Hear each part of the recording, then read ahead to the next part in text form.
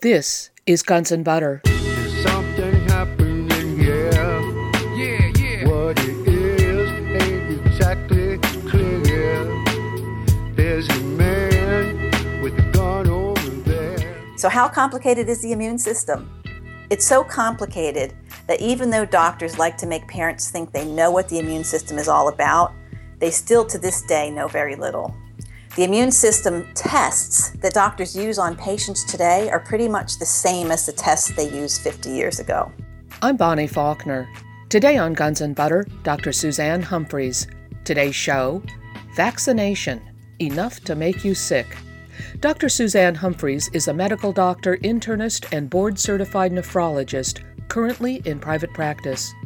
She is co-author of Dissolving Illusions, Disease, Vaccines, and the Forgotten History. Currently, the California legislature is fast-tracking two vaccine Senate bills. Senate Bill 277 will eliminate the personal belief and religious exemptions from vaccines required for children to attend public and private school. Senate Bill 792 will require CDC-prescribed adult immunization of child care workers, with the exception of flu vaccine. Today we review some of the elements of Dr. Suzanne Humphries' video, Honesty versus Policy, available on her YouTube channel, with a special emphasis on vaccine efficacy. She continues to dispel the mythology surrounding vaccination. Dr. Suzanne Humphries, welcome again. Thank you, Bonnie, and thank you for having me back on the show. Many people listening to this program may not have heard our first interview, so I'd like you to again describe your medical training and experience as a practicing physician. You are a board-certified nephrologist, a researcher, and author. What is a nephrologist? Okay, a nephrologist is an internal medicine specialty. So after medical school, I went and did a 3-year residency program in internal medicine. And then after that, I studied for 2 more years in something called a fellowship, which gives me a specialty in the field of internal medicine. So I studied kidneys, and the subspecialty of nephrology really covers a bit of endocrinology, high blood pressure, metabolic disorders, electrolyte disorders, and lots of interesting things like that. And we do a lot of kidney replacement therapies such as dialysis and transplantation. Could you talk about the recent famous or infamous measles outbreak at Disneyland in California? That took place at the beginning of this year. What are the facts? What do we know about this measles outbreak, and who was affected by it? Sure. It was really interesting, actually, because I was actually not in America when this started. I was in New Zealand, and the reverberations were felt worldwide. And I really believe that that was part of the intention of the media blast that we were all hit with. But as of April 17th, 2015, there were 136 confirmed cases of measles in the state of California. There were more than that outside of California. But what I do have, because you don't always get the breakdown of vaccinated versus unvaccinated, but in the California cases we have that. So we have 136 confirmed cases, 57 of those were unvaccinated, 25 were vaccinated, and 54 were unknown. So what we should realize is that 18% of those cases were vaccinated, and nearly half of them we actually don't know the status. But what's most interesting is how the media spun this. And an exact quote that we heard over and over and over was, the majority of 159 cases with reported measles in the 2015 outbreaks were either unvaccinated or had unknown vaccination status. And I could have just as easily taken those statistics and said, the majority of the 159 patients with reported measles in the 2015 outbreaks were either vaccinated or had unknown vaccination status, because the fact is that the unknowns were a very large proportion of that group. Yes, there were more unvaccinated than known vaccinated. So, that is one of the risks of not taking a vaccine, is that you are more likely to get the more common diseases. Now, I'm not somebody who's ever going to tell you that vaccines don't do anything they actually do something. They can prevent transmission of a disease. And in the case of measles, how they do it is basically by giving children an injection of a modified measles virus, a live virus. So you're basically giving them a specialized case of measles in order to prevent the wild measles. And these vaccines only last for a short period of time. But the facts are that measles in Disneyland was an insignificant spark in a teacup, and it was blown up into a draconian, hysteria-packed flame. And I believe it was in order to energize what is an already planned nationwide wildfire-type legislation, which primarily destroys the rights of people to make personal choices for themselves and their own families. So who was affected by the California outbreak? I say potentially the whole world, because the rest of the world tends to adopt USA policy. And while I was abroad, I heard discussions taking place in Australia and New Zealand. There's talks in Northern Europe now about countries considering mandating vaccinations. And so it will probably happen in many of those countries. And the weirdest thing to me is that we live in the most highly vaccinated world ever, and that includes California. And many people are surprised to learn that California has a measles, mumps, rubella vaccination rate of approximately 96.1% among pre-kindergarten children. It's the highest that it's ever been, and it actually exceeds the national arbitrary goal of 95%. And I recommend that people go online and read a blog by Dr. Edward Yazbak in Vaccination News. And in there, he goes through a lot of the breakdown of what really is going on in the country. And what he says also is that it's a sad reality that no one mentioned that over 1,500 autism cases may have been diagnosed during the 24 first days of that measles outbreak. And that according to the 2014-2015 California Department of Public Health Child Care Immunization Assessment results, that 89.4% of the 434,000 children 2 years to 4 years and 11 months of age enrolled in reporting child care facilities received all required immunizations. There's a 0.56% of children with permanent medical exemptions, and there's only a 2.67% personal belief exemption rate, and that is actually down from the rate in 2013 and 2014. The MMR vaccination rate is actually up from what was last year. It's actually better than the rates for DPT, polio, hepatitis B, and varicella. Yet the news would have us believing that measles is worse than Ebola and that we have a national crisis.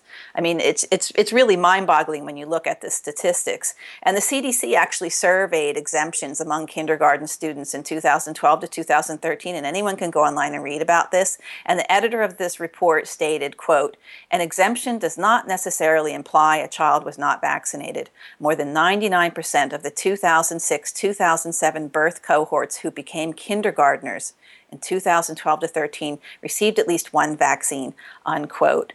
Yet what we hear in California is that it's the unvaccinated, these educated hippie parents, who are going on to create a wildfire throughout the world by not vaccinating their children. And if you actually look at the numbers, that's far from the reality. But there's a big concern that people are becoming more educated and starting to reject vaccination as a result of their education. What is the difference between natural immunity and the protection that comes from vaccinations? Okay, that's a good question. Well, natural immunity is first driven by what's called cell-mediated immunity, which then brings in every facet of the body's immune system. And what that does is it creates a properly programmed, durable, multifaceted form of protection. Lots of people think that immunity is a synonym for antibody, but the more we learn about the immune system, the more we know that that's simply not true. If you look at the case of measles, we wrote about this in Dissolving Illusions, but there are people who have a disorder, or I should say an aberration, called A-gamma-globulinemia. It's a big, long word, but it basically means that they can't make antibodies. Their body just doesn't make antibodies. And the funny thing is that they deal perfectly normal with measles. And scientists know that those people have lifelong immunity just like normal people. So it's very interesting, isn't it, that what we do is we measure antibody to see that someone's immune to measles, yet people that don't make antibody at all not only deal with measles perfectly fine, but they remain immune. And this is important because every infection we can have is first tackled by what's called the cell-mediated immune system, and that's driven by good nutrition. People who have a bad response to measles or even long-term problems after the infection, the reason is because their cell-mediated frontline immune system doesn't work properly and that it refuses to stomp on and throw the measles virus out of their body. So if you have someone with AIDS, for instance, they're going to have a terrible time. If you have someone with cancer, they're going to have a terrible time. If you have somebody who has their cell-mediated immune system paralyzed because they're on steroid drugs or anti-cancer drugs, then they're going to basically have a really hard time with any sort of disease that requires their cell-mediated immunity, and measles is one of them. If children are actually formula-fed and not breastfed, we know that breastfed babies have a much better control of their cell-mediated immune systems, and moreover, they have better cell-mediated response even to the vaccine. There's a study by PABST that talks about this. So when we talk about vaccine immunity in terms of measles or whooping cough, we have to consider the route of infection versus the route of vaccination. And that, in my opinion, is one of the most important facets of what distinguishes natural immunity from the so-called protection that we get from vaccinations. And I'm just going to give you an example using whooping cough now because I think this is really fascinating. And that is, if a person is infected with whooping cough, their primary immunity begins at the lungs, at the site where the infection occurs. And they develop a very brisk response, and they will maintain their immunity for about 35 years. Now, if you compare that to somebody who's been vaccinated, their immunity is going to start at the injection site, and it's going to start far away from the lungs. And secondarily, the lungs will have some form of immunity. And what happens later on is that, A, that vaccine wears off, but more importantly, if you compare a person who has recovered from the natural whooping cough infection to somebody who has been vaccinated, even freshly vaccinated, with the highest level of immunity they can have from that vaccine, and you expose both of those groups to the whooping cough bacteria, what is going to happen is that the person with natural immunity, you will not be able to culture bacteria from their lungs and they will have no symptoms. The person who has been vaccinated, you will be able to culture bacteria from their lungs for up to 6 weeks. So this means that they're harboring bacteria, perhaps asymptomatically, perhaps with a mild cough. They're not isolated from society. They're going around spreading bacteria to the people that are supposedly the most vulnerable. So while the vaccine can maybe protect you for a short period of time, when you look at that fact that's been shown by a researcher named Warfel using baboons, which is an incredibly good model for humans and pertussis, this is what those studies show. So that really, to me, highlights the difference between vaccine immunity and natural immunity. Is there proof that vaccination actually does what it claims? That is, does vaccination immunize? Well, a lot of people like to say vaccination is an immunization. But if you actually talk to immunologists about what the definition of immunize is, that vaccines do immunize in the sense that they cause a response in the immune system that can lead to recognition of something in the future. So technically, they immunize, but do they protect? And that's really the question. But the proof that vaccines immunize is presented to the public in 2 different ways. In clinical trials in a restricted group of super healthy people who make a surrogate marker to a disease through the vaccine. And that surrogate marker is antibody, which they say protects. But we just reviewed with measles that it necessarily isn't necessary. The second way is when the official statistics say that people aren't going to doctors with that disease anymore. And sometimes that's because the disease did go down in its natural form for different reasons. And sometimes it's because doctors don't consider that disease because they assume the vaccine took it away. So this so-called proof isn't foolproof. Literally, because I've lost count of the numbers of people who come to me who have had whooping cough, for instance, but the doctor won't consider it. Or these people have been diagnosed with 5 other things first and mistreated with antibiotics, antivirals, you name it, inhalers, diagnosed with gastric reflux. I mean, I've pretty much seen it all at this point. And so they're treated for diseases they don't have before the diagnosis may finally be made, or they never actually do make the diagnosis. The people that come to me usually figure it out on their own and say, my doctor said this isn't, and what do you think? And often I'll say, just go get a swab and go get tested, and they will be. So also there are parents who just keep quiet and they keep their kids at home when they get measles, and they never report it so as not to draw attention to themselves. So that also is going to skew your reporting of disease rates. But furthermore, there are many cases in the medical literature of people who have very high levels of surrogate markers for protection who go on to get that disease.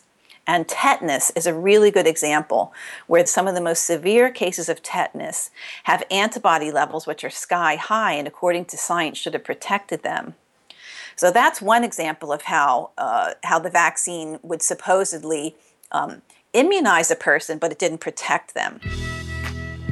I'm speaking with physician, researcher, and author Dr. Suzanne Humphries.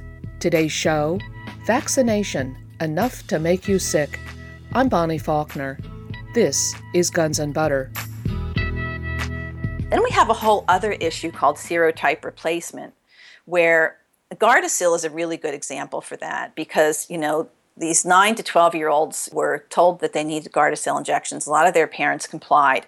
And what we've now found is that while the Gardasil injection is actually very good at immunizing against those 4 strains of the virus, what's happened is that in the children, they're now older teenagers and young adults who were vaccinated, we're finding that they have twice the rate of risk of infection with other serotypes that are not included in the vaccine, yet have risk to cause the kind of changes in cells that can turn cancerous. So what's happened is that you've basically put these kids at a higher risk for types of the virus that are not in the vaccine because you've wiped out what was normally in the population. And this is called serotype replacement. We see this with the pneumococcal vaccines. People might know that they started out with 7 strains in the first vaccine, and because other strains came in, because there's a total of 90 strains, then they move in, and they can cause worse problems than the original strains, something called empyema, which is basically pus pocket in the lung. And so people can get very sick from other types, even though the vaccine did its job. And so now we have a 13 strain pneumococcal vaccine. And it won't be long before children are being given more strains in their vaccine. Adults have a 23 strain vaccine. So this is just what happens because even though a vaccine can be very successful at hitting its target, that doesn't necessarily mean that you've protected the person because the immune system is so complicated and because the biome structure of basically of the world, of what's around us, is not so simple. What are the criteria or studies to back up claims of vaccine effectiveness? Okay, well, I think I'd like to just talk about the flu vaccine for starters because there's a very well-organized system to evaluate what studies exist in order to support or refute the protectiveness of the influenza vaccines. And that's called the Cochrane Collaborative Database. And this is a very well-respected organization that reviews all studies available to make conclusions whether or not interventions are valid or whether there's good support for the intervention.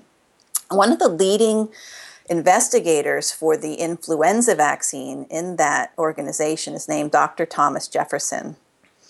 And, Dr. Thomas Jefferson is not an anti-vaccine doctor. He's actually pro-vaccine. However, when he looked at the flu vaccine data and compared that to the publicity and the hype that we see in the world today, he was very upset. And when the Vancouver Sun interviewed him in 2012, he was quoted the following, which I think really tells it all. He said, "Following this perverted logic would have inactivated vaccines saving lives from accidents, strokes, accidental poisoning, hypothermia, and falls, but not from influenza and pneumonia. Either the inactivated vaccines are miracle workers or there is something very wrong with the evidence. Cochrane reviews weigh the evidence by its quality, not by their conclusions." So he's well aware that the conclusions are usually pre-made and then the so-called science or studies are designed in order to prove the predetermined conclusions. So for the sake of clarity, let's discuss baby vaccines for a bit. The criteria are easily seen on a website called clinicaltrials.gov for any vaccine. Those trials mainly go like this. They'll take a base population, say 2,000 babies. And what they'll do is they'll eliminate babies that had a traumatic delivery. They'll eliminate babies from a normal delivery if they're under a certain weight. They'll eliminate babies with developing health issues. They'll eliminate babies whose mother has an autoimmune disease or disorder which is likely to affect the baby in any way. Eliminate babies born to a normal mother who seems to have an immune system problem. They'll eliminate every sick baby or baby taking certain drugs, babies who, in the opinion of the researcher, need to be eliminated from the study. This is the waste paper basket for anything unforeseen that they didn't think of beforehand. The result is that the study population might now be around 900 babies, which now bears no resemblance to the neonatal population at ground zero who will be recommended this vaccine. Then they'll find a similar control group of babies with radiant health who will receive all standard vaccines except the target vaccine. It also bears no resemblance to the population at ground zero. Okay? Once we have those two groups set, they do the study. Then they eliminate any study babies that, quote, don't adhere to protocol, which covers an array of problems, which I don't have time to get into. They'll pronounce that in this unique hand-picked group of babies that the vaccine is safe and effective, and then legislate that to be given to everyone at ground zero, including the very babies that were eliminated from the trial in the first place. So that's how many vaccine effectiveness or safety trials are done. With the new pending California law, babies with birth defects that trials may never have been done on will still be mandated to have the vaccines. People with seizure disorders, family history of problems such as seizure disorders, genetic predispositions, history of vaccine reactions, and many of the groups who are prone to have a hard time after vaccines will still be told they have to have vaccinations anyway. Even the Center for Disease Control admits that vaccines are not 100% effective. Do different vaccines have different effectiveness rates? Do they wear off? Well, every person vaccinated will have a different response to that same vaccine. It all depends on the person's genetics, and it also depends on lifestyle factors. For instance, drug addicts who wreck their immune system by injecting will not have the same sort of cell-mediated and antibody response to a tetanus vaccine as someone who's eating well and living normally. We also know that diabetics tend to have less of a response. We know that people with chronic kidney disease. So there are lots of kind of knowable underlying disorders, and then there are lots of things that we really don't know about until after a vaccine has been given, which makes us not all equal.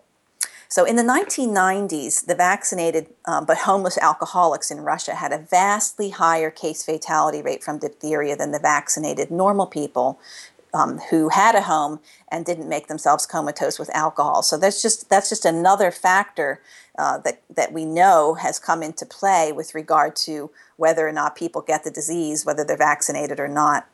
Even within a so-called normal population, though, there's a wide range of so-called protection by any one vaccine, from barely detectable antibodies to levels much higher than the majority of the vaccinated. And that's not determined by the vaccine a lot of that time. It's determined by the health and the prior immunologic experience of the person that vaccine was given to. And yes, different vaccines have different success rates for their intended goal, and the vaccines do wear off. All of them eventually wear off, and they wear off at different times depending on which vaccine you're talking about.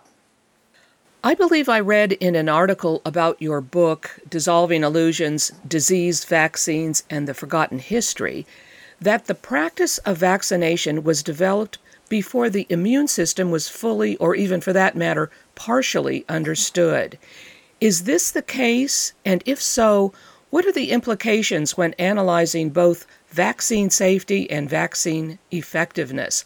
How complicated is the immune system? Okay. Well, as you know, our book is a history book, and so we had a bit of information about that in there. And Edward Jenner is the guy, he's not a doctor by any means, he's not even a scientist, but he was the guy who invented the smallpox vaccines in the late 1700s. And back in his day, they didn't have a clue what a white blood cell was, or anything else. Doctors had no formal training, and they empirically made conclusions on what they thought they saw with their eyes. So Jenner's so-called experiments that were totally uncontrolled, meaning they had no control group, those conclusions are not worth much at all as far as what Jenner's experiments were. But often doctors in those days were no more knowledgeable than parents were. And often parents had more skills and sense than doctors did. In Dissolving Illusions, we wrote about the home remedies that were very helpful in the smallpox times. But today that's considered quackery. Yet arm-to-arm vaccinations and stabbing pus from infected cow udders into an infant's skin was considered state-of-the-art. Funny enough, the scientists in the 1600s and 1700s who were actually beginning to use microscopes to examine body elements and microbes were considered nut jobs at the time. So how complicated is the immune system? It's so complicated that even though doctors like to make parents think they know what the immune system is all about, they still to this day know very little. The immune system tests that doctors use on patients today are pretty much the same as the tests they used 50 years ago. And while the research world is right on to something called genomics and vaccinomics in the broad sense, which has the ability to look deeper at the issue, that has little impact at ground zero in helping parents actually deal with issues. Let me give you an example. Up until a few days ago, the average doctor will have believed that the brain didn't have lymphatic drainage system, and also that the brain was privileged, which means that it was somehow magically exempt from rejecting things that the rest of the body would toss out. But a couple of weeks ago, a paper was published in the journal Nature by a scientist named Louveau, Louveau, which showed that, guess what? The brain does have a lymphatic system. Pretty amazing. I mean, here we are in 2015 where the human body is supposedly all mapped out, and they missed the lymphatic system that surrounds the brain and drains the brain. That if you look at pictures in all the old textbooks, which are going to have to be rewritten, the lymphatic system ends at the top of the neck. And I just always used to think, well, how can that be? How can the most important organ of the body not have a lymphatic drainage system? Well, because the research community assumed that everything had been mapped by the middle of the last century. So this research turns a whole lot of other assumptions on their heads. And some of those assumptions are directly relevant to children who, after vaccination, experience inflammation and other problems in their brains that doctors constantly deny could be caused by vaccines. If the brain has a lymphatic system, it must need that lymphatic system, right? The brain is not as isolated and protected from the happenings of the rest of the body that we have been told that it is. And the other thing is that it's a reality that mapping something isn't the end point. So the anatomical mapping is that what I'm talking about. You can look at a computer, a keyboard, and a screen, and if you don't understand how that computer works, you're not going to be able to use very much on that computer. And if you want to change how that computer functions, you have to understand the software quite well, not just the mouse and the keyboard. And vaccination basically rewrites the software of the immune system. And in my opinion, that makes it less functional in the long run. With the body, there's an assumption that everything in there is already named and understood, and that's just not the case. As a nephrologist, there are many conditions which we treat where we're flying blind because we can't fully understand the condition. We know where the problem is and what it looks like under a microscope, but we actually have few clues as to why the problem started or how to reverse the process. And so what we do as nephrologists is we really just try to, immunosuppress a person to get this disease to stamp out, but that doesn't mean that we understand it at all. And most of these diseases I'm talking about in nephrology are immunologically mediated diseases, but we still don't understand them. There's so much that isn't known about the functions of the body and what can make it go wrong that much of what we do is still empirical and flying blind. And when you consider how thoughtlessly the medical system tosses cluster bombs of any sort into the complex human ecosystem that they don't understand, it's pretty amazing. But most people don't really get that truth and depth and fact until after something goes wrong when they're under the care of the medical system. I'm speaking with physician, researcher, and author Dr. Suzanne Humphries. Today's show, Vaccination, Enough to Make You Sick. I'm Bonnie Faulkner. This is Guns and Butter. Dr. Humphries, you have mentioned several times the cell-mediated immune system, but yes. You write about another part of the immune system called the humoral immune system. What's the difference? Okay. The cell-mediated immune system are basically the attack cells that are ready and waiting all the time. It's the reason every time you have a new cold virus or a new bacteria that you've never met before that starts to invade your body, that you don't die from it. Think about it. I mean, if you had to have the kind of immunity that vaccines supposedly give, and if you had to have the kind of immunity that that you get after you've been infected with something, we wouldn't survive anything, right? Because you have to first survive the disease in order to get that memory immunity. So how's that disease survived without that memory immunity is by macrophages and killer lymphocytes. That's what I mean by cell-mediated immunity, cells like that that are already there and ready and waiting to do the job, okay? Okay, and so that's the cell-mediated immune system. The humoral immune system, humoral just means antibody. And antibodies come from cells, but they also exist in and of themselves circulating in our bodies. So we all have levels of different types of antibodies like immune globulin A called IgA, immune globulin G, IgG, and IgM, for instance. So we all have that right now circulating around. We don't necessarily need a vaccine or an illness for that because it's just a normal part of the immune system development to have low levels of these certain immune globulins, and they do provide some help in the total orchestration of immunity. But those are two different arms of immunity, and after a vaccine is given, what scientists measure most is the antibody. And what I'm saying is that it's not necessarily the antibody that protects us. What happens with IgG antibody, for instance, is that that's actually the last thing that happens when you get sick. So when you get measles, the first thing that happens is that your lymphocytes are alerted. And then the measles is spreading through the body. And then more of your lymphocytes are alerted because it gets into different cells that have to be killed. You actually have to kill your own cells in order to kill the measles virus. And then as this process is happening, you're making different types of antibody. So first you're making IgM, and then later you're making the IgG. So it's not possible that your IgG is protecting you, given that it's the last thing that happens. Yet it's the focus of, it's the surrogate marker for immunity. When we know better now today, we know that we can measure cytokines, which tell us, they're basically communication molecules, which tell us what cells are active in a person. Yet that's not routinely done when looking at whether a person is immune or not after a vaccine. So, Dr. Humphries, are you essentially saying then that what is usually looked at are antibodies, but that they don't tell the whole story at all?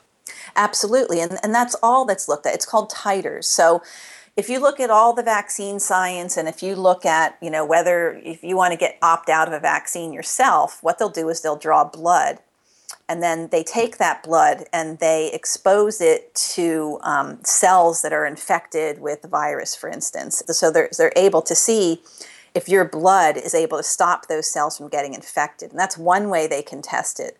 So there are other ways that they can test what your, quote, titer is. It's not a direct measurement. It's kind of an indirect measurement of how much antibody you have circulating.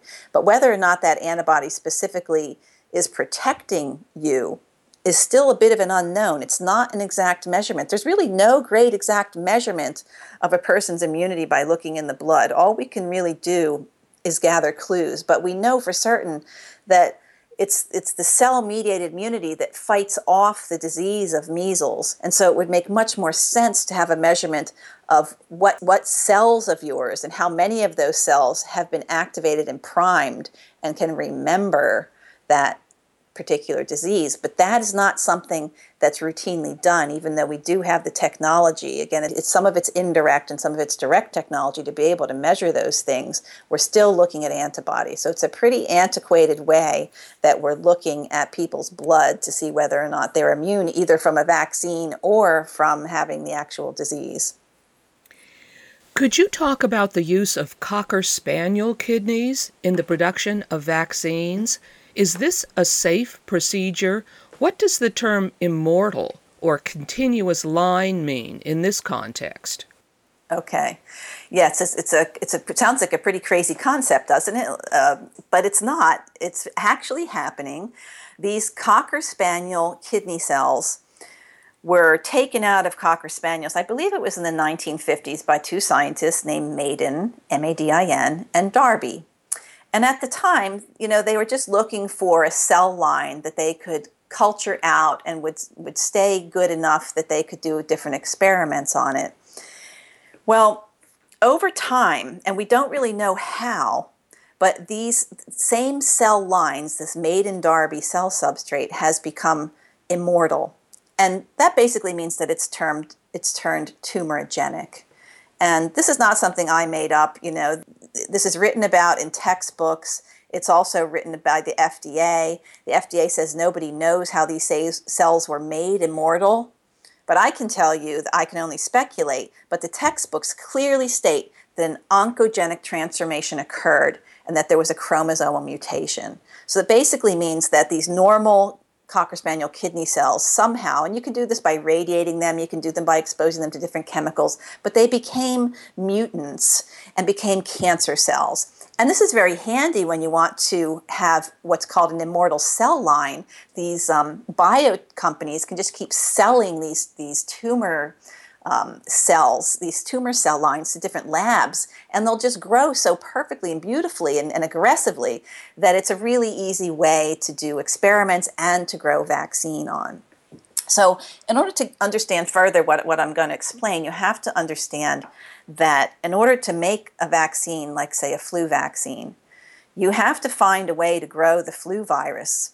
It just doesn't magically happen that you get 2 antigens from the influenza vaccine and are able to put it in salt water and inject it. So what they used to do is they used to inject chicken eggs, but that's very time consuming and costly, and there are problems associated with chicken viruses that can come along for the ride. So they needed a way to do things quicker and cheaper. And what they did is they said, hey, let's try these Maiden-Darby kidney cells. Because they're cheap, they're easy, we don't need to wait a whole year to get things up and running.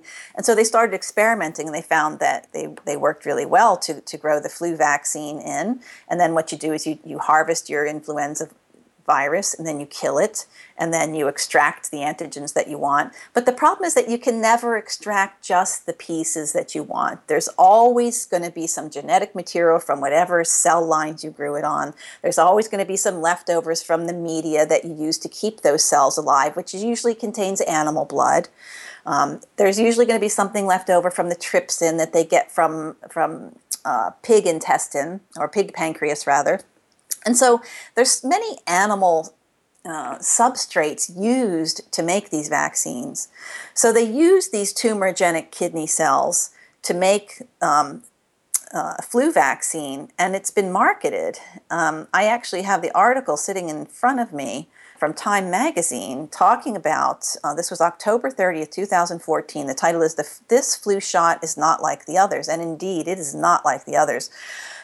This flu shot is now made on tumorigenic Maiden-Darby kidney cells, and it's distributed in the United States of America. So it's a Novartis flu cell vax. That is the name of it. And I've got other documents from the Department of Health and Human Services, conversations between scientists discussing how these Maiden-Darby kidney cells are tumorigenic, and how this vaccine will represent the first licensed vaccine in the United States to be manufactured on tumorigenic cells.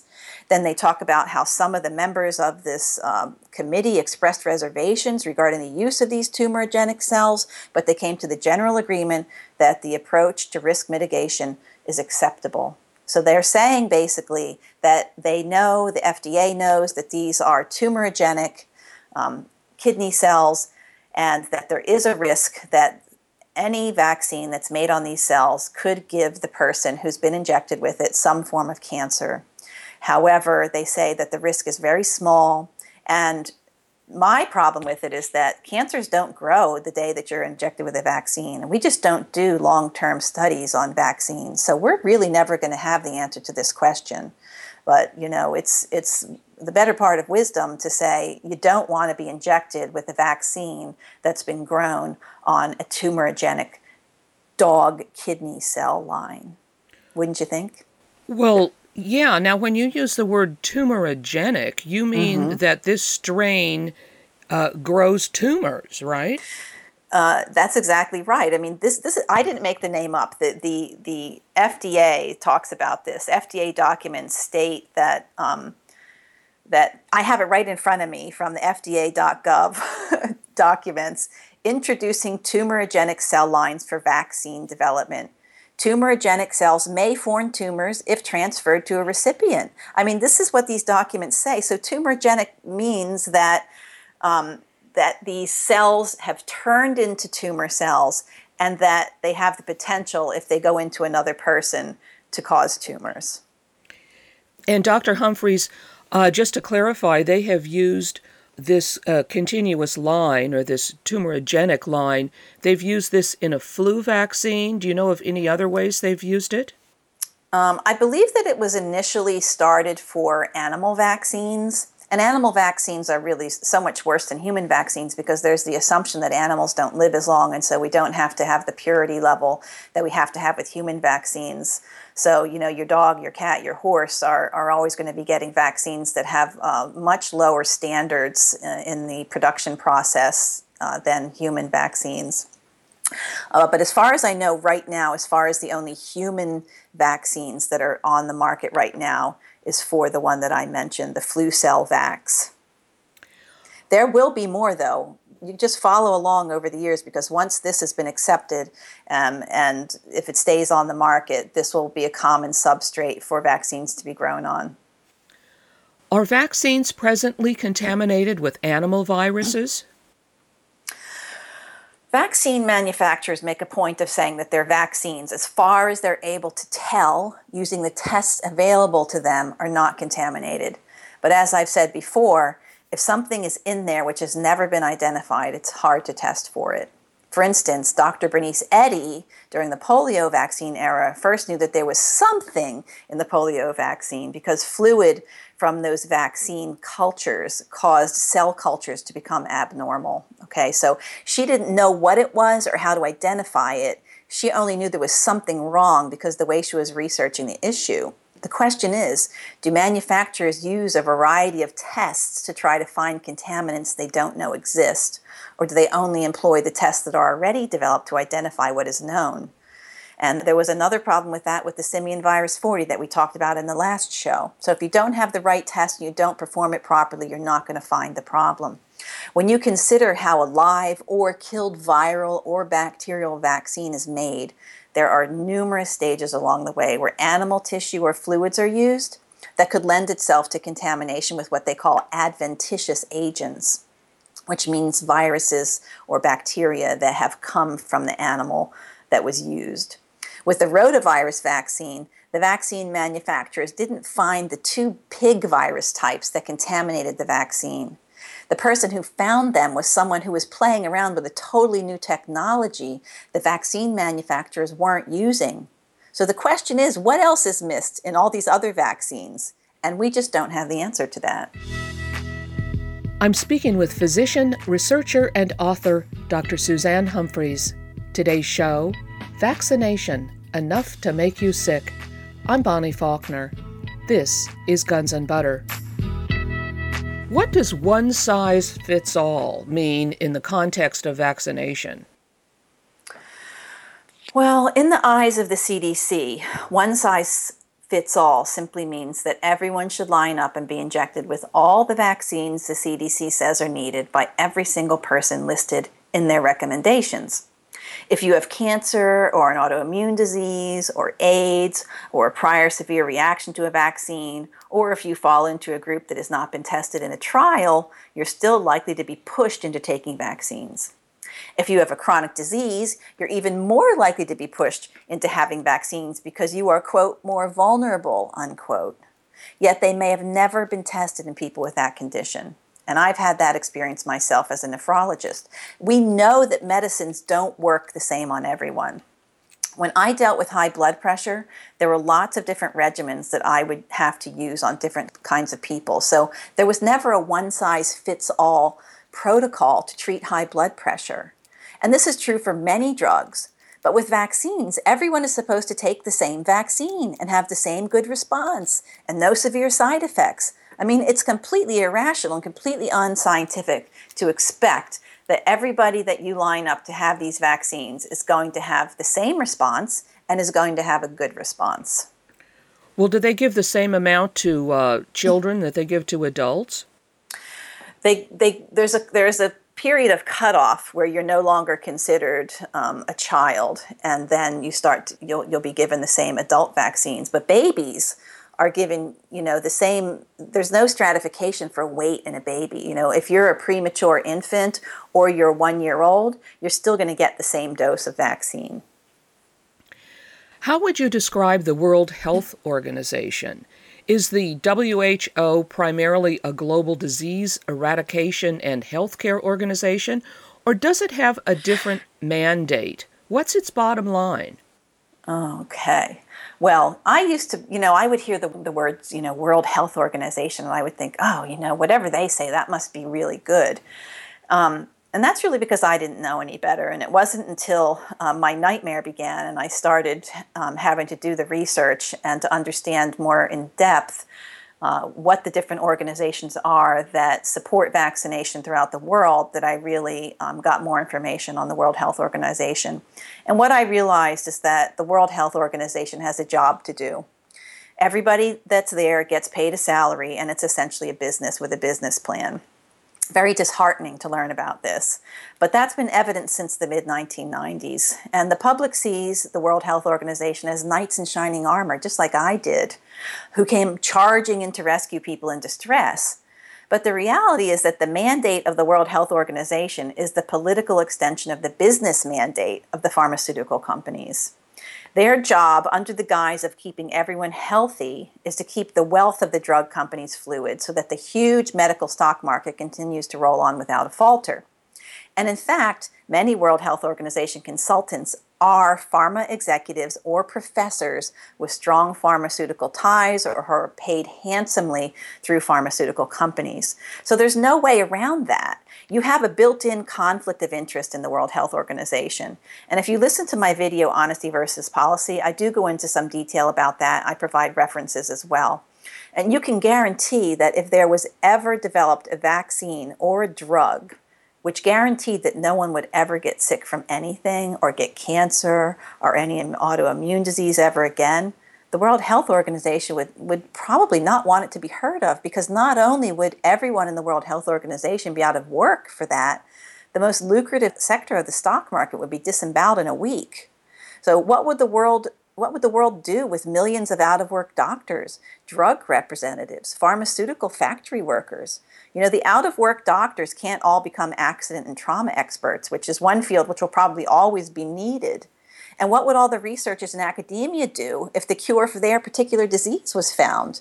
I remember in my residency when, the field of AIDS specialty was really blossoming. And I thought to myself, what would happen if we had a cure for AIDS? What would all these doctors who are now specializing in AIDS medicine, what would all all the money that's coming through the pharmaceutical company? And it just kind of hit me between the eyes. There are other instances of this in history, but here I was in the middle of a growing new field of medicine. And I just feel like there's really not a strong drive to cure AIDS. And I think the same is true of these infectious diseases, to really, go into Africa, for instance, and get people to be able to thrive and live healthfully and not need vaccines. That would make the World Health Organization redundant in that sense. It would make the pharmaceutical companies irrelevant. So I don't see how that's going to happen very easily. You have spoken about a black market in used needles in Africa. How dangerous is this practice? How widespread? And what role do World Health Organization vaccination programs play in this black market? Wow. It sounds pretty dangerous, doesn't it? It really sounds quite eerie. The black market in used needles is hardly ever talked about today. But 20 to 30 years ago, before information was easily accessed through the internet, it was an inside topic of huge discussion in the World Health Organization, who published papers on the topic, which I have. Once that information became known, the World Health Organization became a lot more circumspect about what they said and how they said it, because it made the extended program for immunization look really, really bad. The World Health Organization was only willing to talk about the problem and not do much about the problem. There's an organization called Safe Point Trust that you can find online that details some of the problems on their website. And I have one paper where the World Health Organization actually asks, whom should be responsible for the problem with unsafe injections? Well, it's the World Health Organization that brings in these needles to these countries. So why are they not responsible for their proper disposal? Why is Safe Point Trust having to pick up the pieces? So when I'm talking about black market needles, what we're talking about is that this extended program in immunization comes in, they do this job, they vaccinate the masses, they train people, locals, to do the vaccines, and then they walk away. And so all those syringes and all those needles that are left over, if they're not incinerated or somehow crunched up and disposed of properly, they're sold. And look, in these countries, people will sell anything to be able to survive. So the black market for needles was a booming market. And the problem didn't just extend to black market needles.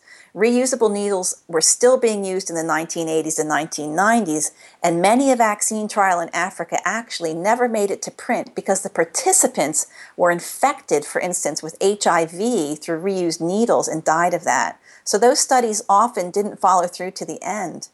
But that's not the only issue with needles. Any doctor or nurse is aware that just sticking a needle into someone can cause a huge problem. Ask any medical professional if it's possible to perform 1 million insulin, vitamin B12, or even saline injections without an injury. Serious adverse reactions from injections happen all the time, and medical error in general is a much larger problem than most people realize.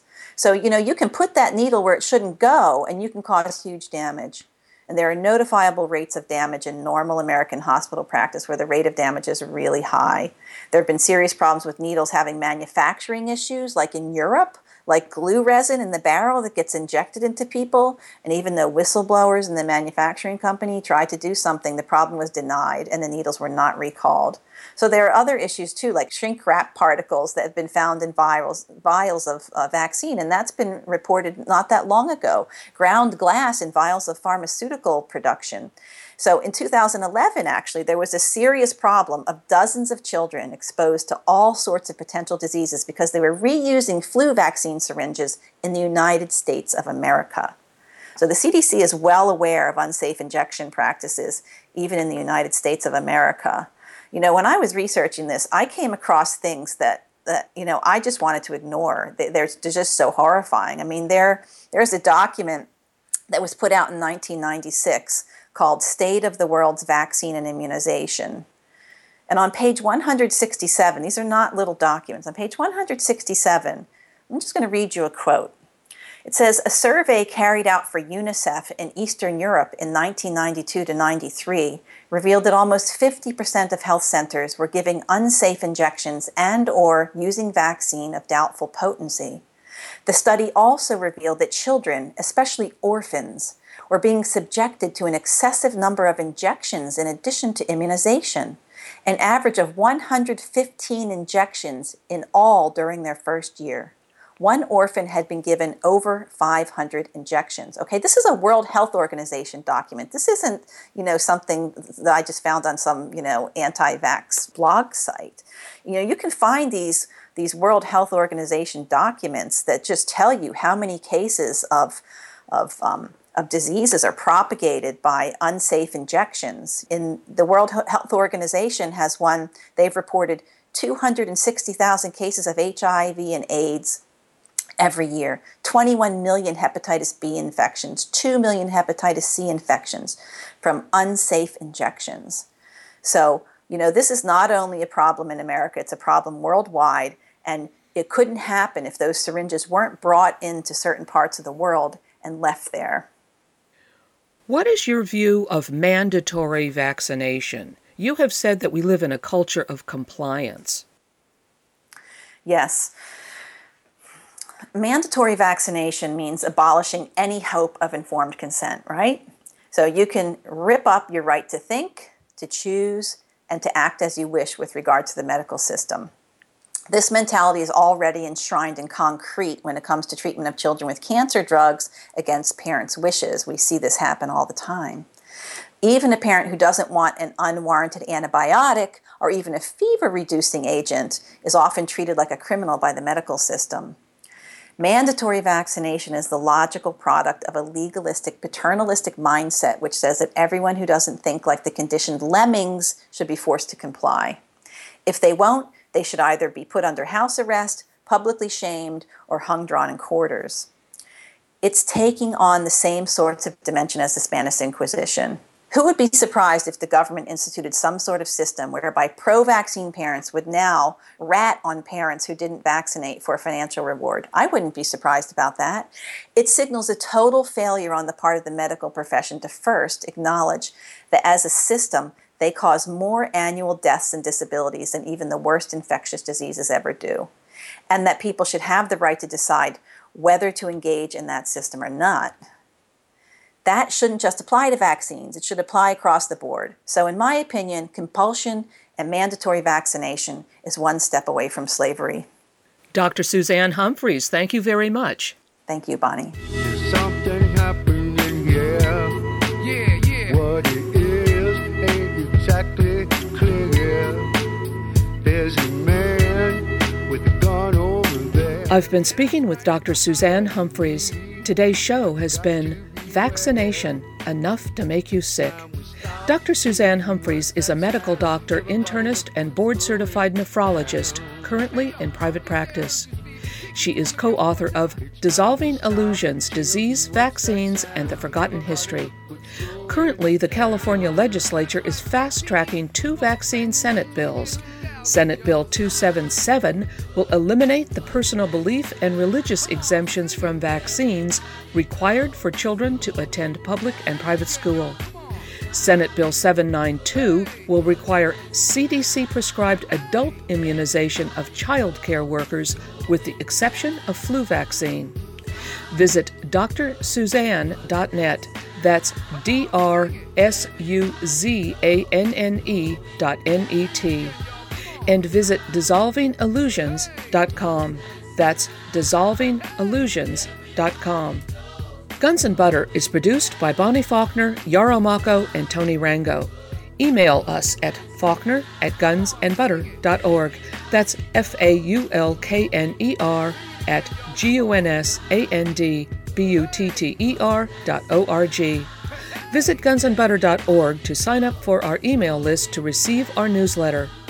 Guns and Butter Online now includes a new website, an active Twitter feed, show archives, and a blog.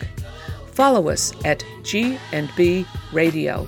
Hey yo, these are some serious times that we living in, G. And a new world order is about to begin. You know what I'm saying? Now the question is, are you ready for the real revolution, which is the evolution of the mind? If you seek, then you shall find that we all come from the divine. You dig what I'm saying? Now if you take heed to the words of wisdom that are written on the walls of life, then universally we will stand, and divided we will fall, because love conquers all. You understand what I'm saying? This is a call for all you sleeping souls. Wake up and take control of your own cipher, and be on the lookout for the spirit snipers trying to steal your light. You know what I'm saying? Look what this side just